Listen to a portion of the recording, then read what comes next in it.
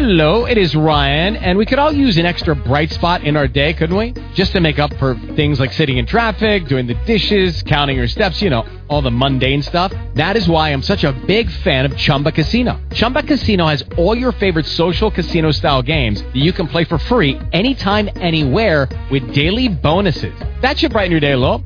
Actually, a lot. So sign up now at ChumbaCasino.com. That's ChumbaCasino.com. No purchase necessary. VGW Group. Void where prohibited by law. See terms and conditions. 18+. From API, this is Energy Tomorrow Radio, your source for information and conversation about the most important energy issues of the day. I'm your host, John Bisney. With me today is John Felmy, the chief economist at API. John, welcome. Clearly, the biggest issue on consumers' minds right now, it seems to me, still is gasoline prices. Let's talk a little bit, I think, review some of the forces that all came together this spring and now into the summer to give us these high prices. What we saw this year was an increase in cost of producing gasoline and a tight market for gasoline. First, the cost of crude oil increased fairly significantly, and then we saw continued demand growth by consumers. When you married that with a refinery system that has challenged to meet this growing demand, you saw prices go up.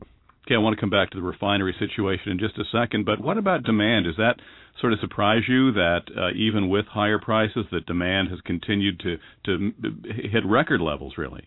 What we've seen is it's very difficult for consumers to change their driving patterns. They can't easily switch their cars, they can't change their commuting patterns, and so on. And so we saw demand growth continue in the earlier part of the year at a fairly robust rate. Now, recently we have seen demand slacken off, and in fact our data indicated the demand declined last month. That's probably just around the edges now of where we hit what's called demand destruction. We won't get into that today, but that's, I guess, where prices get to the point that people do start changing their everyday habits. So far, what we've seen is changes only at the margin. In other words, driving perhaps a smaller car or taking fewer trips.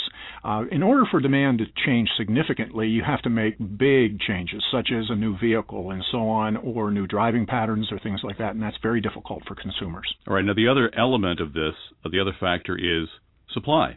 And clearly there have been issues this spring and into the summer with refinery outages. Talk about that and what impact that's had. What we've seen is this year is a lot of planned and unplanned outages. But even so, the refinery system produced record amounts of gasoline. It just wasn't enough to keep up with the demand growth.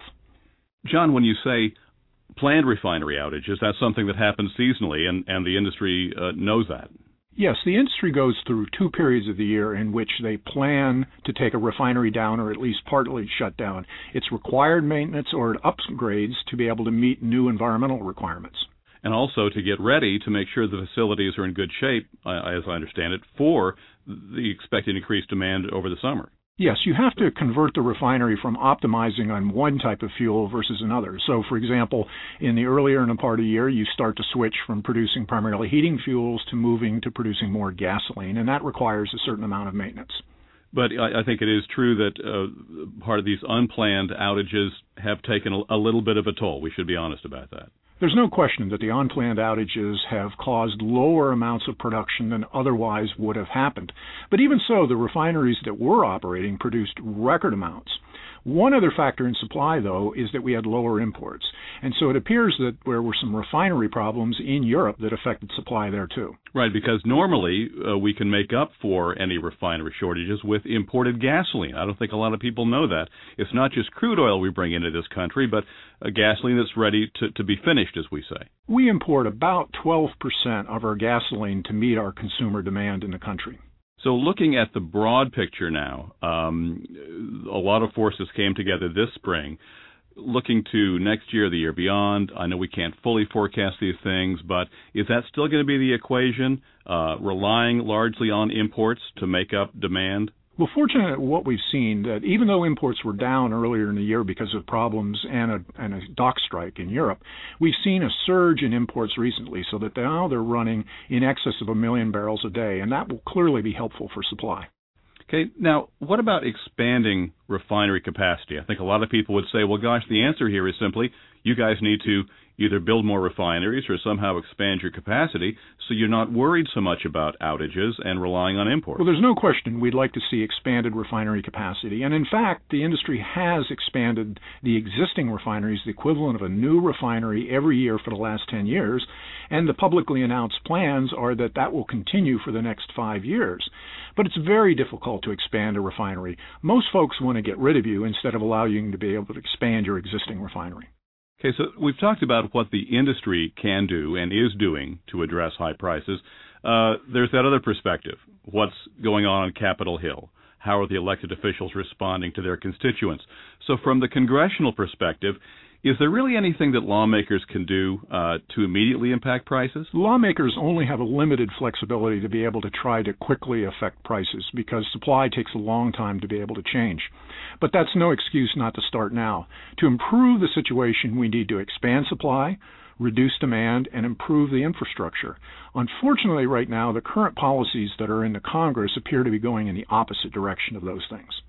Well, right now, for example, I know there's a lot of interest on Capitol Hill, again, to address immediate prices with this what's so-called anti-price gouging legislation that is under consideration. What's that all about? Well, this price gouging legislation is very, very dangerous. It's so vaguely written, and with its criminal penalties and jail fines, could actually be worse than the price controls of the 1970s. And we learned from the 70s that when you try to control prices, you can induce shortages and gas lines. And so we would hope that Congress carefully looks at this legislation and realizes that what's going on right now is nothing more than markets at work.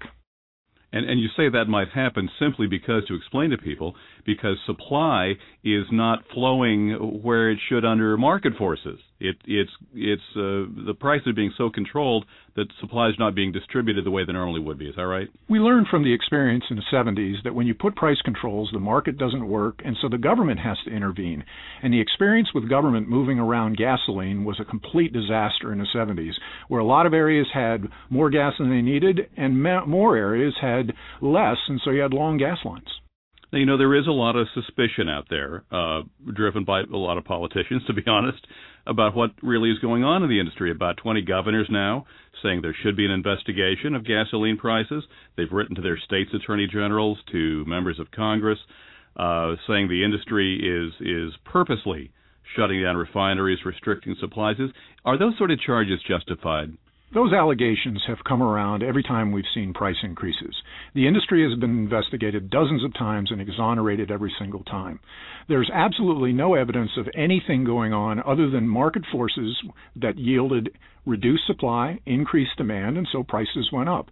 Unfortunately, these investigations are then called for, and then when they are actually finished and the industry has been exonerated, people only remember the call for an investigation. They don't remember that the industry was exonerated, and so it's left with a black mark no matter what the results were.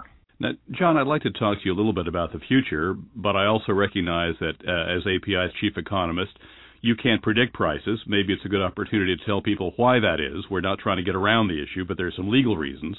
It's antitrust law. We cannot forecast prices because it would effectively potentially be signaling, and that would violate antitrust laws.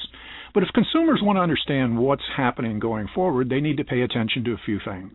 First of all, what's the worldwide supply and demand for crude oil and what's happening with price there, because that's very important to the cost. Also, what's happening with refinery operations, and finally, how is demand changing?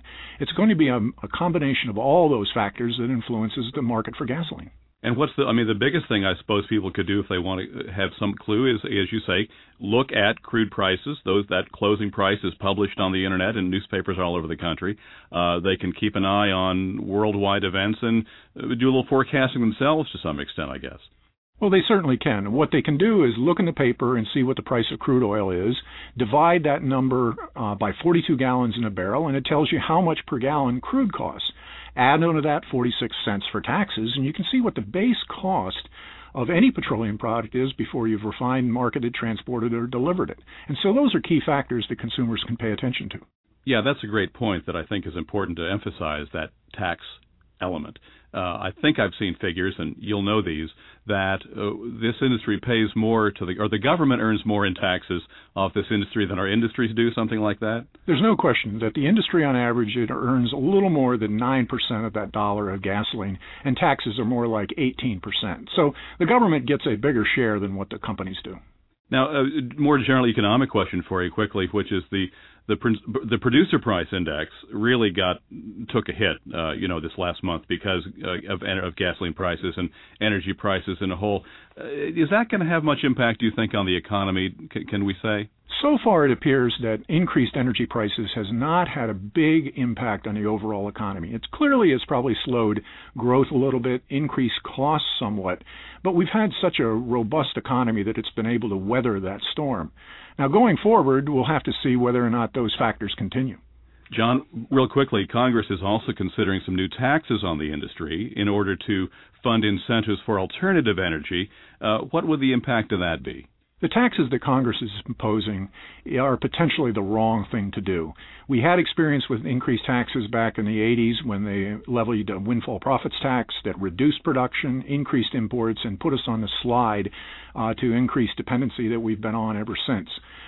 Increasing alternatives is something that the industry supports, and in fact, we're already doing it.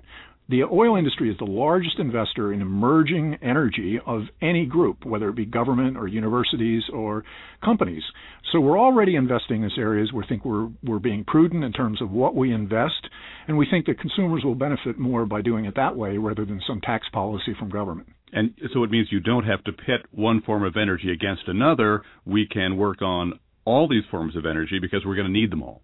Going forward, we're going to need a lot more energy to sustain population growth and economic growth. And so we're going to need all forms of energy. We're going to need energy efficiency improvements and conservation. And we're going to need consumers to wisely use energy. So we're going to need it all. My guest this week has been API Chief Economist John Felmy. John, thank you very much for your time. My pleasure. Thank you for joining us on Energy Tomorrow Radio, brought to you by the people of America's oil and natural gas industry. For more information about this podcast or to submit questions for future shows, visit energytomorrow.org. That's energytomorrow.org.